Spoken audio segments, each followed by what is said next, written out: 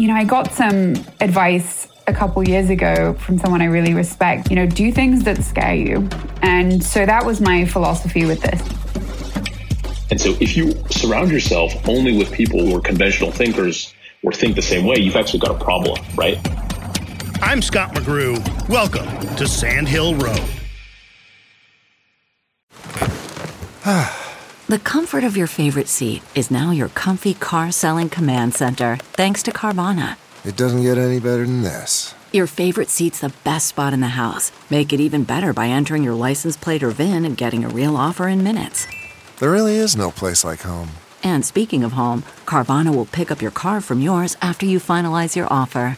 Visit Carvana.com or download the app and sell your car from your comfy place. Worried about letting someone else pick out the perfect avocado for your perfect impress them on the third date guacamole?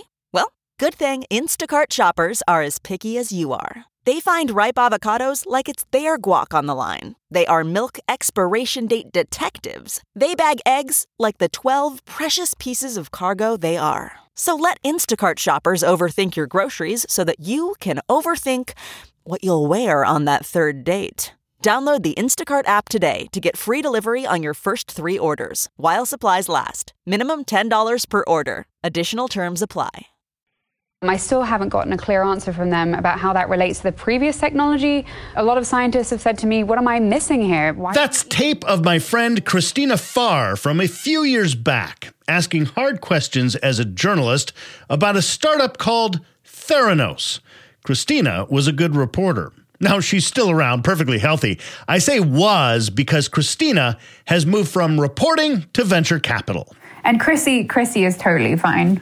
We can keep things informal. Chrissy is terribly smart, but writing about an industry doesn't make you good at that industry. The writers at Road and Track magazine don't need to know how to build a car and probably can't. So I'm learning on the job right now. I'm learning essentially how to build a car, but the VC equivalent of that. And, I'm only a few months into the job, but actually doing it, like you said, is very different than, being sort of around people and chronicling their adventures in the industry. So I'm seeing kind of how the sausage gets made at this point. This week, what it takes to start a career as an investor. I called up Chrissy's boss. For whatever reason, in venture capital, hiring has historically been really cloaked in secrecy. Jambu Palaniappan is managing partner at Canada's OMERS Ventures, working out of London, England. He recently posted new openings looking for more people to join his team. I asked him to read what he posted. So I'd love for you to read from it, if you would. It starts, so what are we looking for? So what are we looking for? Simply put, we care more about what you can bring to the table than what you've done in your past. To succeed in these roles, you will need to be a self-starter with grit and the ability to persevere, to have both strong analytical skills and the ability to build networks from a standing start. And above all else, a demonstrable passion for helping founders build era-defining companies. You can be a founder, operator, consultant, lawyer, or none of the above. It doesn't matter if you've never worked at a VC firm. I think many of us as adults, and I realize that post is about more junior level things, but still adults, are very uncomfortable going into a situation where we have learned one career and now we're learning a second, and we're at that boardroom table and we hear a term that we don't know. We left college a long time ago. We left a career, in Chrissy's case, journalism, to go to a new thing in which we're grown-ups. And we're in a situation where we are unfamiliar. It sounds as if you are not penalizing those employees for raising their hands and saying, wait a minute, EBITDA, never heard of the thing. The entire process is about learning. And it doesn't matter if you start that learning cycle at 22 or at 52. And in our minds, the process of how you come together, how you formulate opinions, how you think, how that evolves is what's going to make it great. I think the other thing that's really interesting is we work in an industry where the entire premise is about finding something that is different, that is disruptive, that is new. People are talking about terminology and you were sitting there thinking, like, I've never even heard of this before. Christina Farr, formerly of CNBC, now at OMERS. But, I got some advice a couple years ago from someone I really respect that, you know, do things that scare you. And so that was my philosophy with this. Is it there's things about it that I will find very familiar, and there's things about it that will be new. And if it scares me, that means I'm doing the right thing. And so if you surround yourself only with people who are conventional thinkers or think the same way, you've actually got a problem, right? The best investments, the best returns, the best historical exits have all been, quote, non-consensus. We spend a lot of time, Scott, as journalists, asking questions and figuring out kind of how do we get to the right answer? You know, what are some of the best companies? And we also pick winners because, imagine you're covering, say, the social media beat.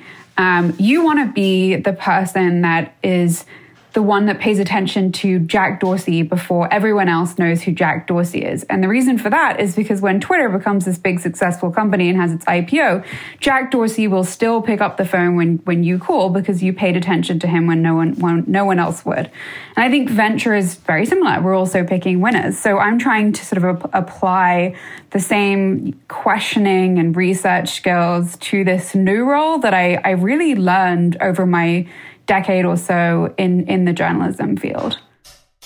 CarMax is putting peace of mind back in car shopping by putting you in the driver's seat to find a ride that's right for you. Because at CarMax, we believe you shouldn't just settle for a car. You should love your car. That's why every car we sell is CarMax certified quality, so you can be sure with upfront pricing that's the same for every customer. So don't settle. Find love at first drive and start shopping now at CarMax.com. CarMax, the way car buying should be. Man, that sunset is gorgeous. Grill, patio, sunset. Hard to get better than that. Unless you're browsing Carvana's inventory while you soak it all in. Oh, burger time.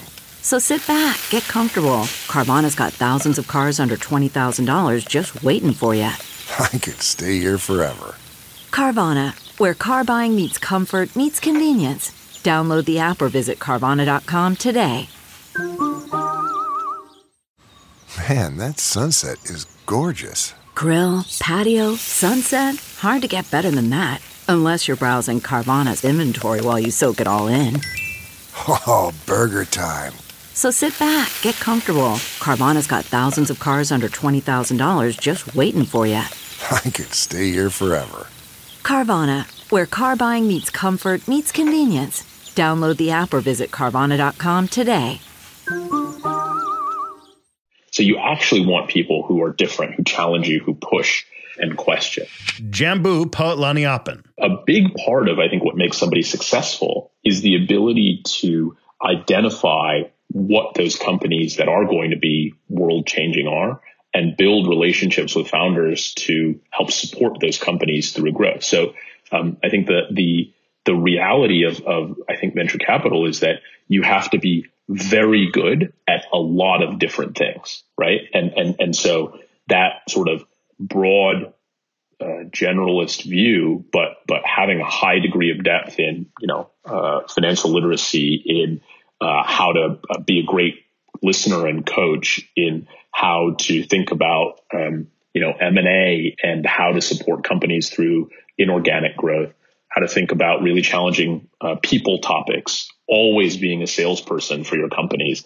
That's a pretty diverse skill set as well. And so people have to have the kind of willingness to learn that. I think it's a credit to you as a boss and the organization that if you and I were to both create venture capital firms from scratch, my first temptation might be to go to Wall Street and say, all right, show me everyone who went to Harvard Business School in this investment bank. Come with me. We're going to form a venture capital firm. While you're saying, yeah, a few of those people doesn't hurt to have them, but that a more diverse and interesting, I'm going to use that word, interesting workforce may put you ahead of my firm. And I think the reason is ultimately your customer here is the founders, right? And so let's use the example of most founders didn't go to Harvard Business School, right? And most founders didn't have that experience. Most founders aren't necessarily looking for people who did, right? And so the idea of how can you build a team that relates to this broad group of people that you're working with is a really important point. I think the other trend, right, and I think we all see the importance of increasing the diversity of the startups that we support and the types of founders that we support, is if your team comes from different backgrounds, regions, cultures, then your portfolio is going to as well. And we know that there's so much, unearthed opportunity there as well. So I think it is a kind of virtuous circle. Sketch out a path for venture capital for those who are interested, who are listening to this and say, you know what, this is something I would like to look into. What are the first sort of steps they should be taking, regardless of what their current career is? What should they be studying up on, or what should they know about, or what is the first step that gets them down that path? Yeah, I think the first thing to really acknowledge, and it's just the reality of the situation, is there are not that many seats, right? Just in terms of absolute numbers, there are not that many seats. So a search for a venture capital job is not a 3-month exercise. In many cases, it's a 3-year exercise, right? So I think people should just be realistic about the time horizon that, it may take. That doesn't mean they should be any less interested in it, but I think it's just important to acknowledge that. I think the second area is beyond just relationships and networking and outreach. I think one of the ways to stand out is to provide value.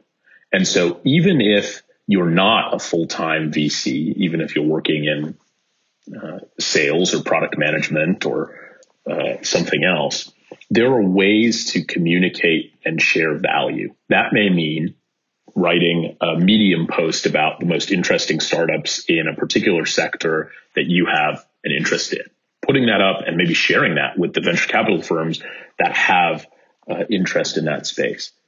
Becoming an angel investor is another way that a lot of folks get into it, with small personal investments in early stage startups to get a feel for what that can look like. Now, not everybody has the ability to do that. So I think the idea of becoming an expert is probably the one that I've seen translate to a network, and that network then translates to, hey, you know what, we've got an open role. We should talk to that person who's an expert on, AI, because we're going to be making a lot of AI investments. So that's sort of the short version of I think the way I've seen most people successfully, break in.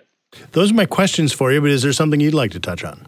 No, listen, I think there is a great myth that VCs are, this group of people that are great pickers, right? But I actually think in many ways, the picking of companies is not the hardest part of the job. I think the hardest part of the job is figuring out how you want to approach and build relationships with founders to earn their trust, so that your long-term horizon, right? You think about the life cycle of a company or a venture capital fund, the 5, 10, 20-year horizon is strong enough so that the next time around, founders come and say, listen, this person was there with me, not just through the glory days and the bell ringings and the IPOs, but through the really tough, really hard times, right? I think startups are unglamorous. A lot of people know that. I certainly know that from my time at Uber and Uber Eats. But the support that I think VCs can provide is the most important part of the job. And we're really grateful to have a team that really believes in it. Excellent. John, I appreciate your time. Thank you ever so much. Thanks, Scott. I gotta say, I grew up in the Bay Area, so I grew up watching you on TV. So when I got your email, this is kind of a big deal for me. So I really appreciate it. That's awesome. I appreciate it. Thanks ever so much. No problem. Jambu Palaniappan, managing partner at OMERS, along with Christina Farr, the newest investor at OMERS. Sandhill Road is produced by Sean Myers under the leadership of Sarah Bueno and Stephanie Adruni. For more interviews with Silicon Valley's most influential entrepreneurs, check me out on TV at Press Here. That's Sunday mornings on NBC Bay Area and everywhere in the world on iTunes and at PressHereTV.com.